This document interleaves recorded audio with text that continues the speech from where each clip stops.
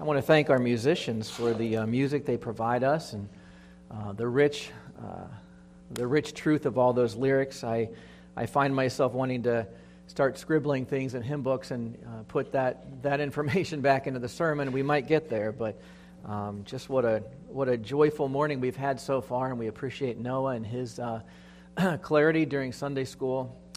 We exalt Christ here at Community Bible Church, and that'll lead into the beginning of my message this morning.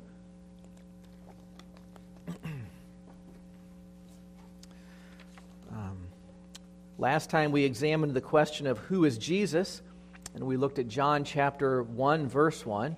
We will be back there in John today, but just as a point, I'd like to just spend a few minutes pointing out the fact that we stress Jesus Christ here at Community Bible Church. We are committed to the glory and exaltation of Jesus. If you've been with us through the morning, you've seen that. You've seen that in Noah's lesson this morning, through the music, the way that we conduct things. Christ is our all in all. Why do we do that? Why do we put Christ first in all of these things? That's not popular these days. It's not cool to focus so much on Jesus. It's definitely not cool to talk about sin and depravity, sacrifice, blood, atonement. These are themes that we stress here, but you don't see those things in a lot of the church these days, sadly. Another question is, why is it so important to be accurate about Jesus? The concern with being accurate about Jesus is because if you believe in a false Jesus, you are damned. If you fail to love the true Jesus, you are cursed, according to 1 Corinthians chapter 16. And so we make Christ and accuracy in Christ a priority. False religions, for example, give us a misrepresentation of the true Jesus. They don't have to deny that he exists. They don't have to deny that he is even divine in order to accomplish this subtle lie of Satan. They just need to present a different Jesus than the perfect, righteous, and true divine, truly man member of the Godhead. We see that played out in our culture. We see caricatures of Jesus throughout our culture. Recently I saw perhaps you've seen this, the Jesus meme, where it has a Jesus kind of leaning around the side as if he looked into you and saw what you were doing, and the phrase is, "I saw that," as if Jesus is some kind of little genie or a little leprechaun or little Jiminy Cricket that keeps track of you. That is not the Jesus of the Bible.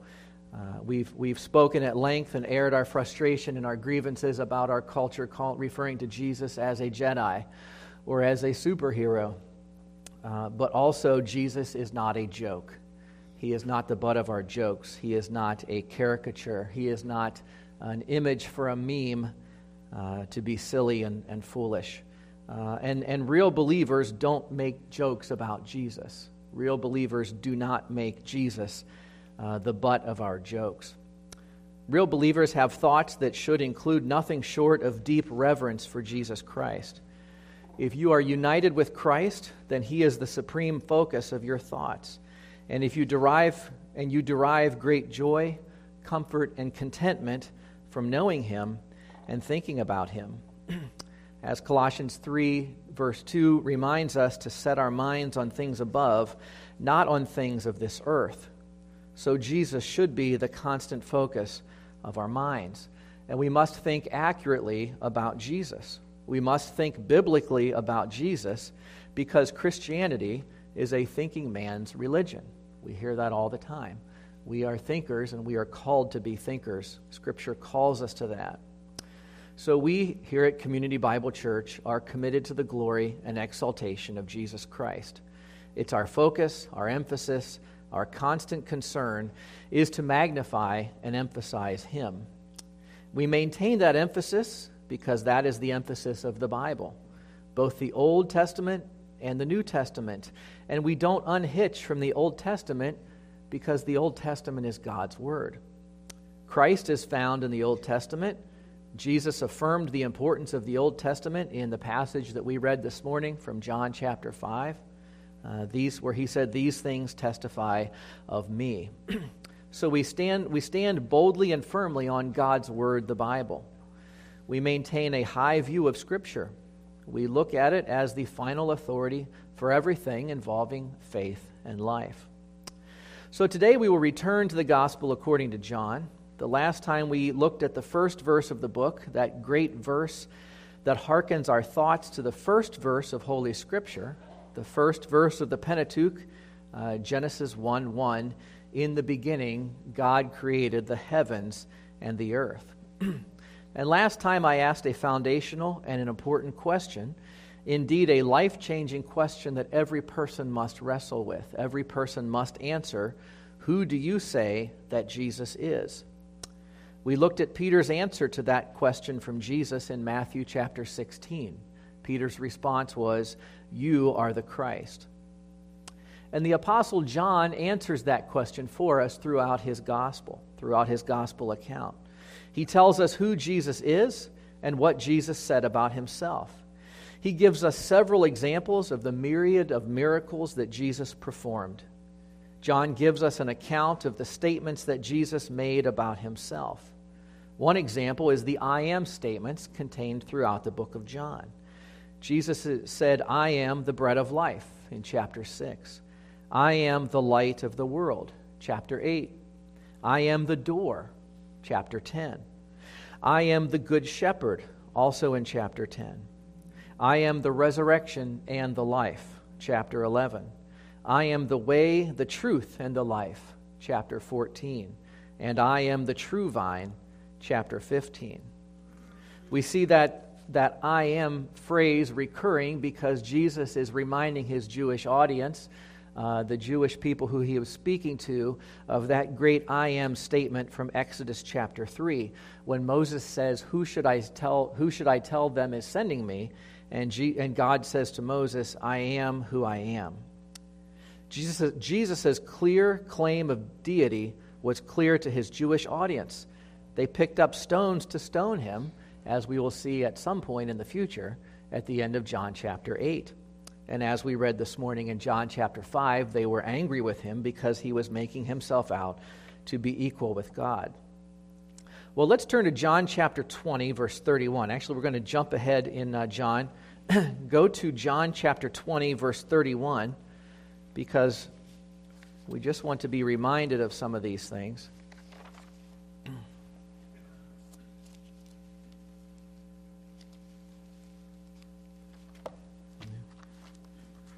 John chapter 20, we see at the end of his gospel account, John reminds us of his intention for writing this book. And I want to read this explicitly because it is important. Actually, go to verse 30, John chapter 20, verses 30 and 31. "Therefore, many other signs Jesus also performed in the presence of the disciples, which are not written in this book, but these have been written so that you may believe that Jesus is the Christ, the Son of God, and that believing you may have life in his name."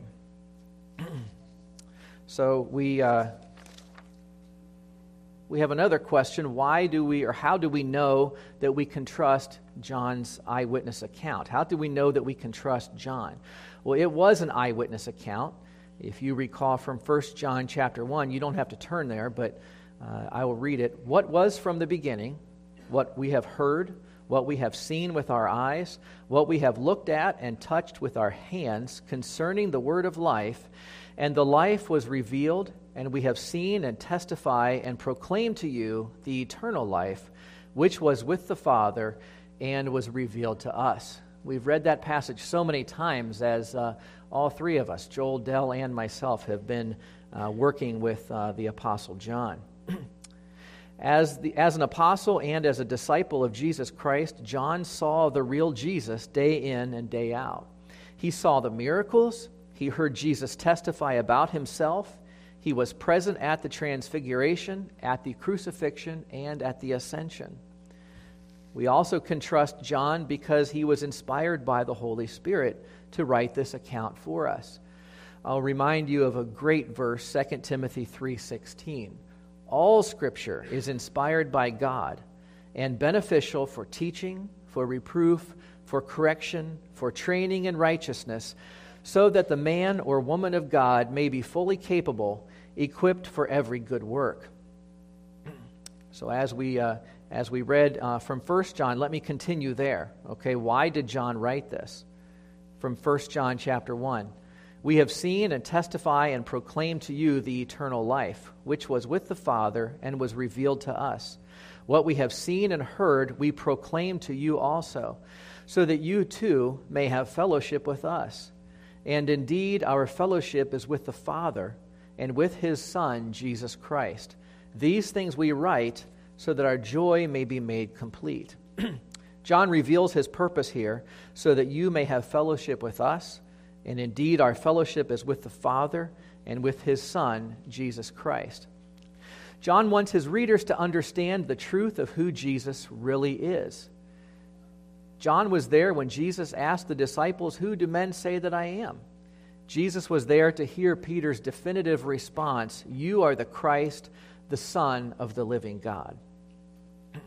Well, we talked about that. We talked about that question again, that foundational question from Matthew chapter 16. Who do you say that I am? And Peter's response, "You are the Christ, the Son of the living God."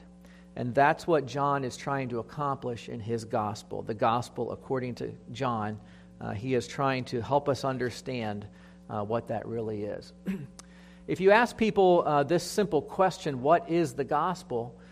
You may get a variety of different responses. And sadly, even among evangelicals, you'll get incorrect or wrong responses. You'll get responses that have something to do with your merit or my merit, something to do with doing good works or adding something to faith in Jesus Christ. But the answer to the question, what is the gospel, is simple. Simply put, the gospel is the good news about Jesus' life and work. Now, it includes the fact that Jesus came to earth to seek and to save lost sinners, of which you and I are. But in very simple terms, the gospel is the good news about Jesus' life and work. The gospel is not some good thoughts about how you can overcome your anger or anxiety.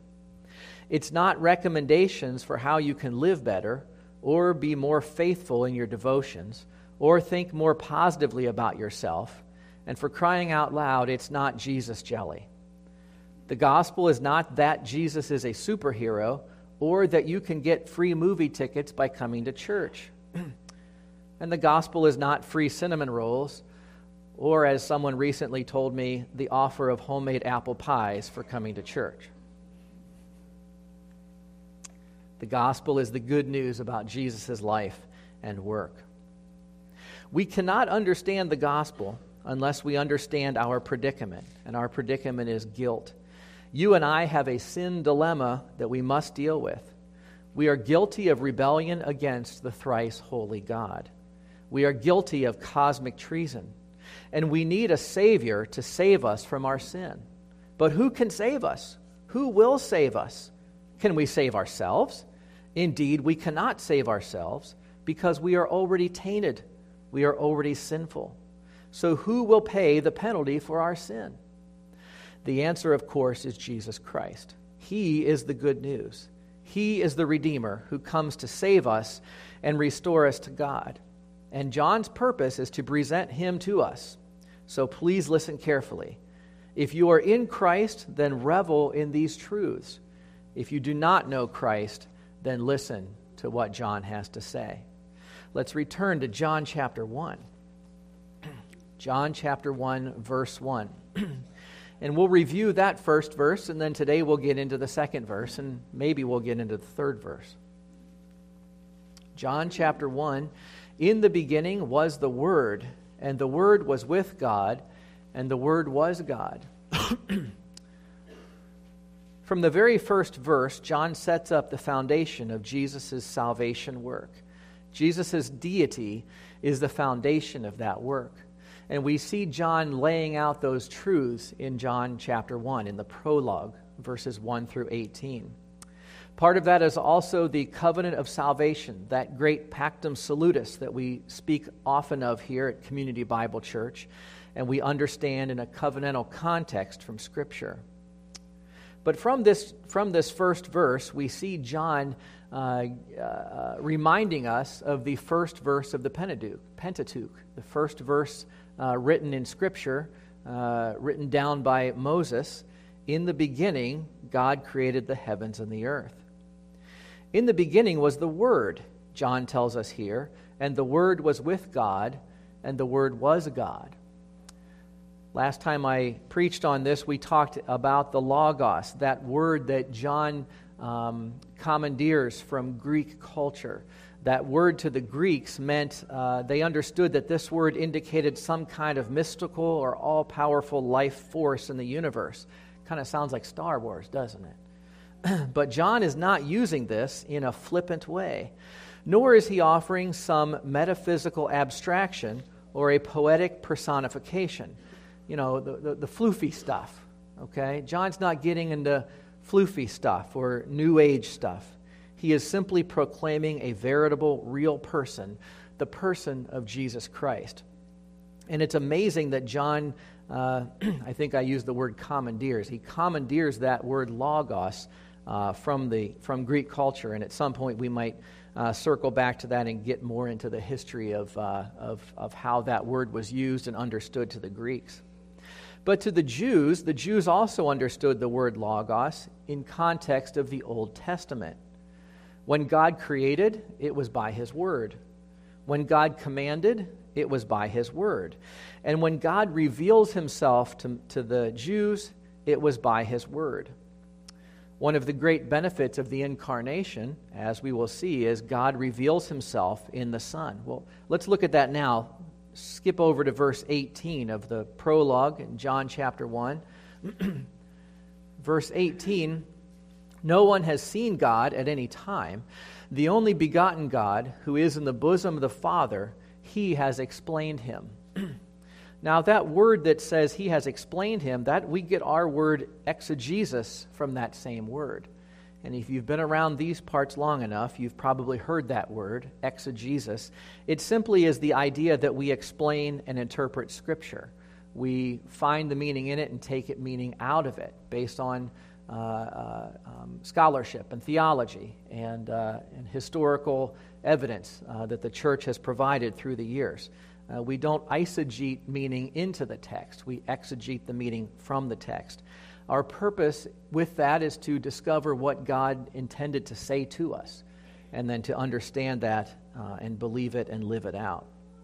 But without Jesus, without Christ coming into the world, we have no chance to know anything about the Father. The rest of verse 1 talks about Jesus being with God and Jesus He was God. The Son is not who the Father is, but He is what the Father is. His person is distinct, but His essence is entirely identical. And throughout the New Testament, Jesus is referred to as God. John chapter 20, Romans chapter 9, Philippians chapter 2, Titus chapter 2, etc.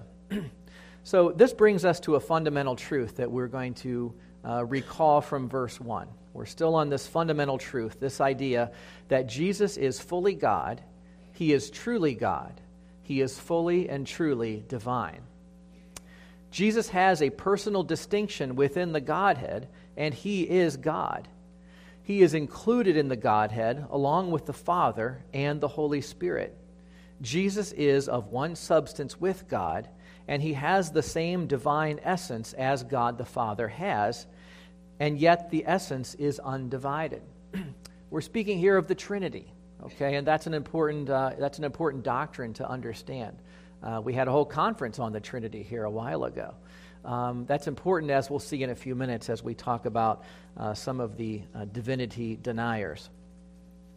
But Jesus is not a hippie or a radical teacher or the head of a new movement. There was I can't remember the movie that came out I think it was this past summer or within the past year, but it presents Jesus or it talks about a pastor in California, the hippie movement and all that. I haven't seen it. I don't recall the name of the movie, but it's kind of silly because it's presenting, we have this idea of a countercultural sentimentality and Jesus as some type of hippie. That's blasphemous. And sadly, many so-called believers buy into these lies. Many so-called believers in the evangelical church have been led astray with these types of caricatures of Jesus as a love and peace hippie. It's blasphemous. It does not reveal the Jesus that is revealed to us in the Old and New Testament. Well, another point about Jesus being fully God and fully human, fully God in that sense, Jesus has all of the divine attributes. Jesus is omniscient, he is omnipresent, he is omnipotent. When you see Jesus, you see God. And Jesus reminds his disciples of this in John chapter 14, verse 9, when he told them, "He who has seen me has seen the Father." So when you have Jesus, you have the Father. If we go back to 1 John chapter 2, as Pastor Joel was reminding us, 1 John chapter 2, whoever has the Son has the Father. You cannot have one without the other. You cannot know God without Jesus. You cannot love one without loving the other. And conversely, if you hate one, you are also hating the other. If you are rebellious toward one, you are being rebellious toward the other. Well, that's a little bit about John chapter, or the first verse. Now let's move on to verse 2 in John chapter 1, okay? Because it's just a reiteration of what verse 1 said. John chapter 1, verse 2, he was in the beginning with God. Now, why does John reiterate that Jesus was in the beginning? He already said Jesus was in the beginning, but he reiterates it again. Well, because he has to have been from forever to be God, and this is important to reiterate. John's a good teacher. We've seen that before. John circles back often in his gospel account and in his epistles. He's always coming back and building a foundation, building a precept. He comes back and circles back and reminds us of that. And here he reminds us that he was in the beginning. He, Jesus, the Word, was in the beginning with God. That's important because Jesus has to have been from the beginning forever in order to be God. Together, verses 1 and 2 comprise an emphatic and unequivocal affirmation of Jesus Christ's full deity, full divinity. This is John's thesis, and he spends the next 21 chapters developing this thesis. Well, we're going to just pause for a second, for a few minutes, and move into a discussion and unpack this idea about Jesus' divinity and humanity, because that's important, and as I'll get to, there are many divinity deniers, is what I call them. Jesus is always presented throughout Scripture as being fully human and fully divine. Scripture never indicates that Jesus gave up his divinity. And I will share with you a direct quote from an evangelical, quote-unquote, pastor who says some things contrary to that. Scripture never indicates that Jesus gave up his divinity.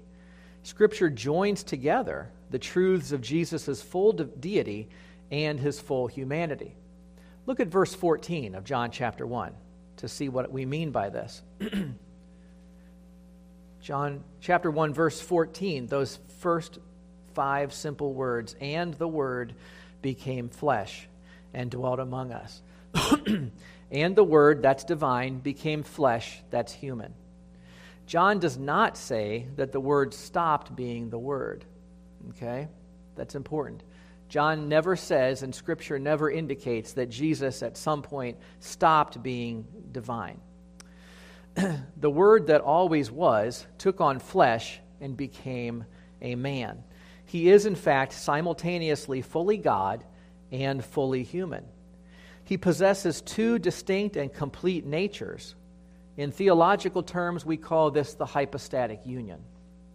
Jesus maintains 2 distinct and complete natures. Consider Isaiah chapter 9, verse 6. You don't have to turn there. You'll know it as soon as I say it.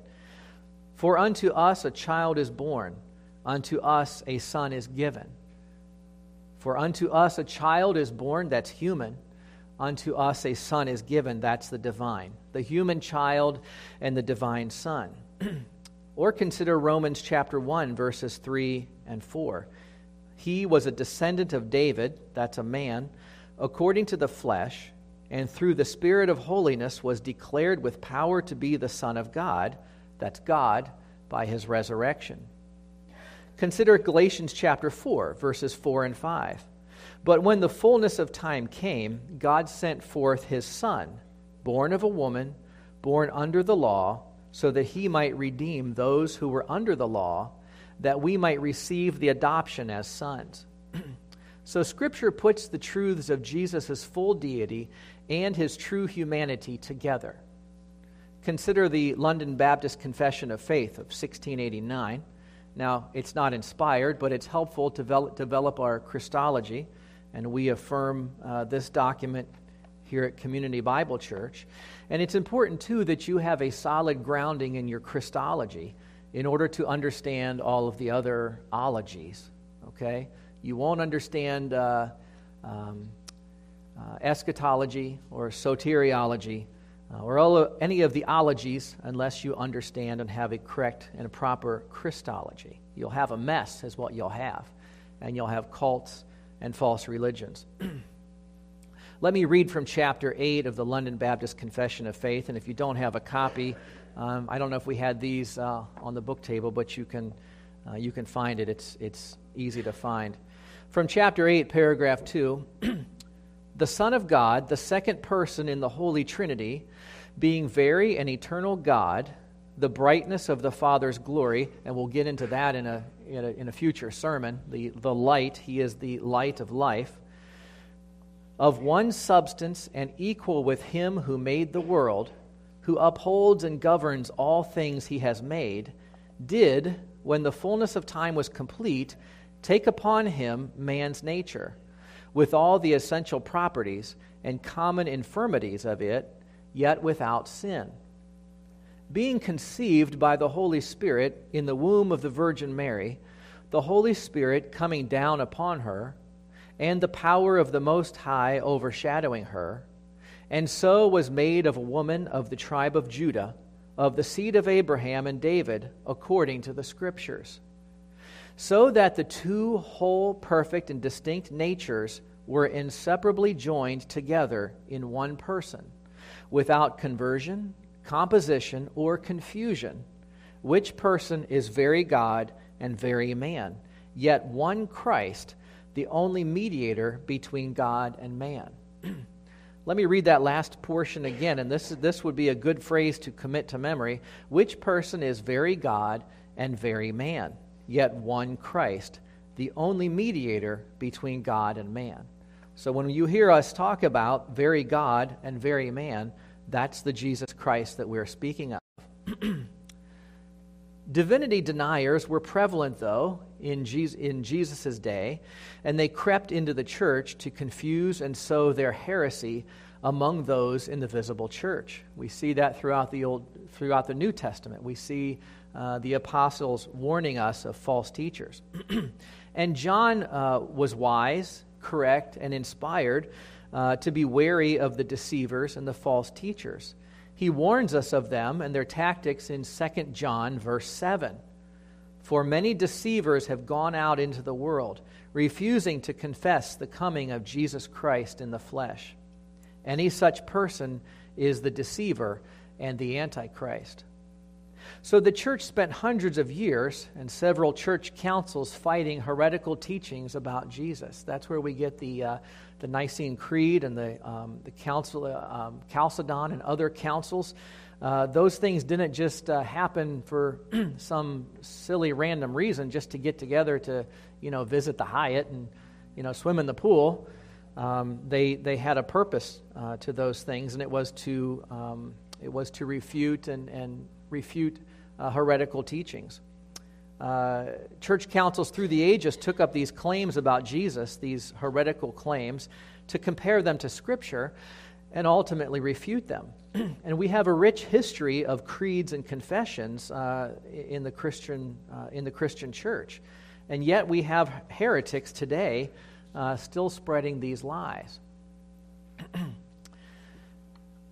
In the old days, I used to watch Channel 17. I think John speaks of that, and I think Noah does the same thing, and some of you other guys probably did, kind of for an entertainment purpose, but we don't have Channel 17 anymore. It's something else now. It's infomercials, but so we have to go to YouTube and other places to see these things. But there was, I'll share one specific example for the sake of time from the evangelical world. I just saw this a few weeks ago.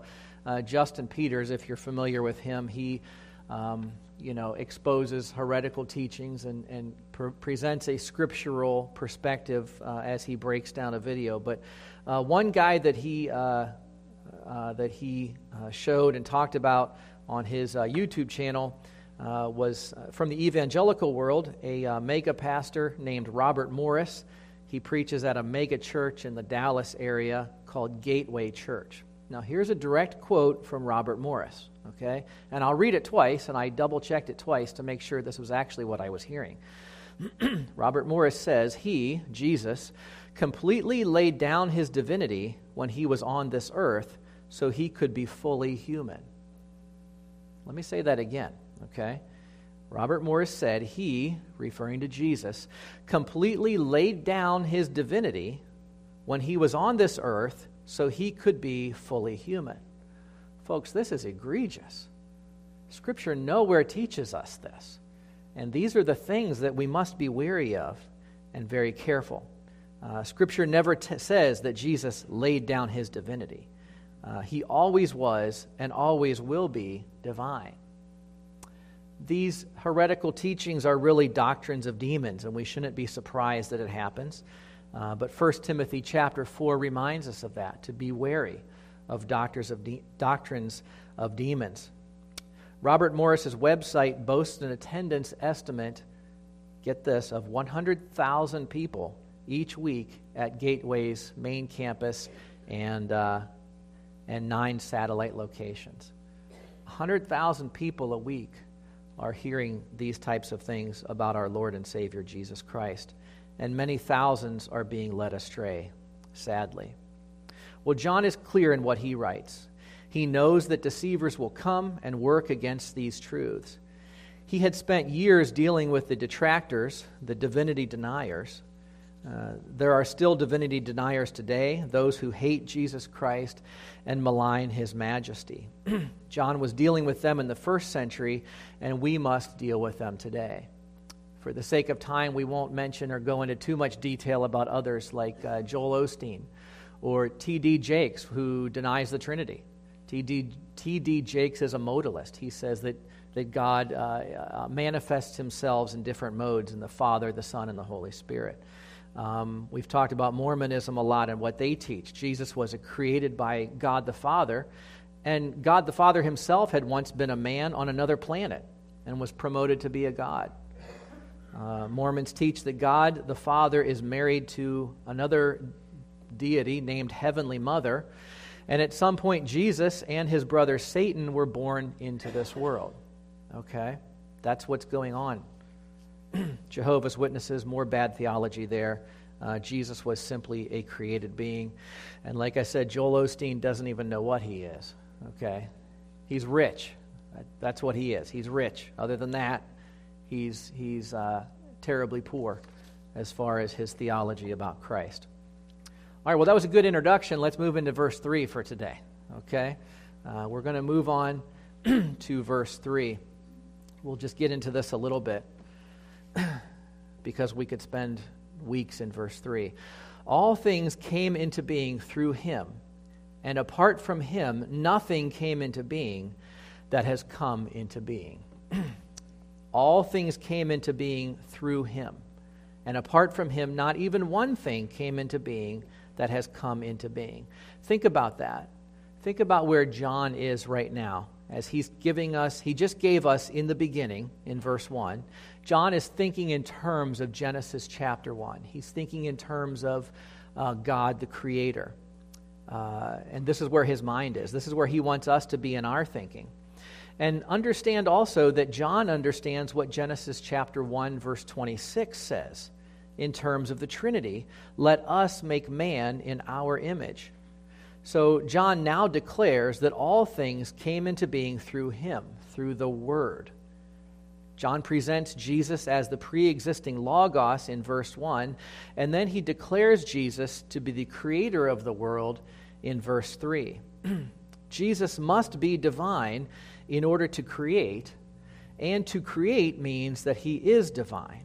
So do you see these things happening in John chapter 1? You can't get around this clause. There is no way to unravel the truth that Scripture declares here. Jesus created everything. You know, in the old days, if you were sending a telegraph, you might say about verse 3, all things came into being through him, stop, right? You might say that, and the person would get the idea, okay? All things came into being through him. You're making this claim that Jesus created everything. But just to make sure that there is no room for error, John repeats this idea again in this last phrase of the verse. John Calvin notes about this intentional redundancy regarding this last phrase. This is not a faulty redundancy, as it appears to be, for as Satan endeavors by every possible method to take anything from Christ, the evangelist intended to declare expressly that of those things which have been made, there is no exception whatever. So what John Calvin is getting at, he's reminding us about John's purposeful clarity. John leaves no room for error or confusion in this statement. John ensures that he has encompassed everything as part of Christ's creative action. As I said, the one hymn this morning, hymn number 25, the words are just incredible. And I just wanted to read that verse again. The first verse of hymn number 25, the perfect wisdom of our God, revealed in all the universe, all things created by his hand and held together at his command. We'll get into that in a few weeks, get into Colossians chapter 1. We can't go back to Colossians, can we? We'll find there are other passages. He knows the mysteries of the sea, the secrets of the stars are his. He guides the planets on their way and turns the earth through another day. As our friend Sproul says, there are no maverick molecules. That we have a sovereign God who created the universe and sustains the universe, as we will see in a few weeks. Well, I'm going to leave that there for now and pause till the next time I have the opportunity to speak to you. But I just want to remind you of the importance of being able to answer that question, who is Jesus Christ? I hope that you are thinking in terms of he is the divine Son of God, the truly God and truly man, God-man, who created the earth. He created the universe. He created you and I. And if you don't know him, you must know him. You must turn to him and know him as your Savior. Let's pray. Heavenly Father, we thank you for John, for this great account of Jesus and his life that John gives to us. We thank you for his clarity. We thank you for his teaching style that just keeps coming back and making sure that there is clarity in the things that he says. We prayed, Lord, that we would understand Jesus to be the perfect God-man who he is, and that we would focus on these things, that we would set our mind on them and revel in the joy of knowing him. For those, Lord, that do not know Jesus as their Savior, we pray that you would open their eyes to these truths as we continue to, week in and week out, focus our attention on Jesus Christ. We thank you for his work in creation, but we also thank you for his work in salvation for each of us who are united to him. We pray, Lord, that you would send us out of this building refreshed and joyful. Help us, Lord, this week to be salt and light to those around us as we've been learning from Colossians chapter 4. We pray, Lord, that you would help us to be joyful and revel in our salvation, Lord. And we pray that we would be doing the one another's to encourage and uplift each other as well. Thank you for this time, and thank you for your word, and thank you for our risen Lord and Savior, Jesus Christ. In his name we pray. Amen.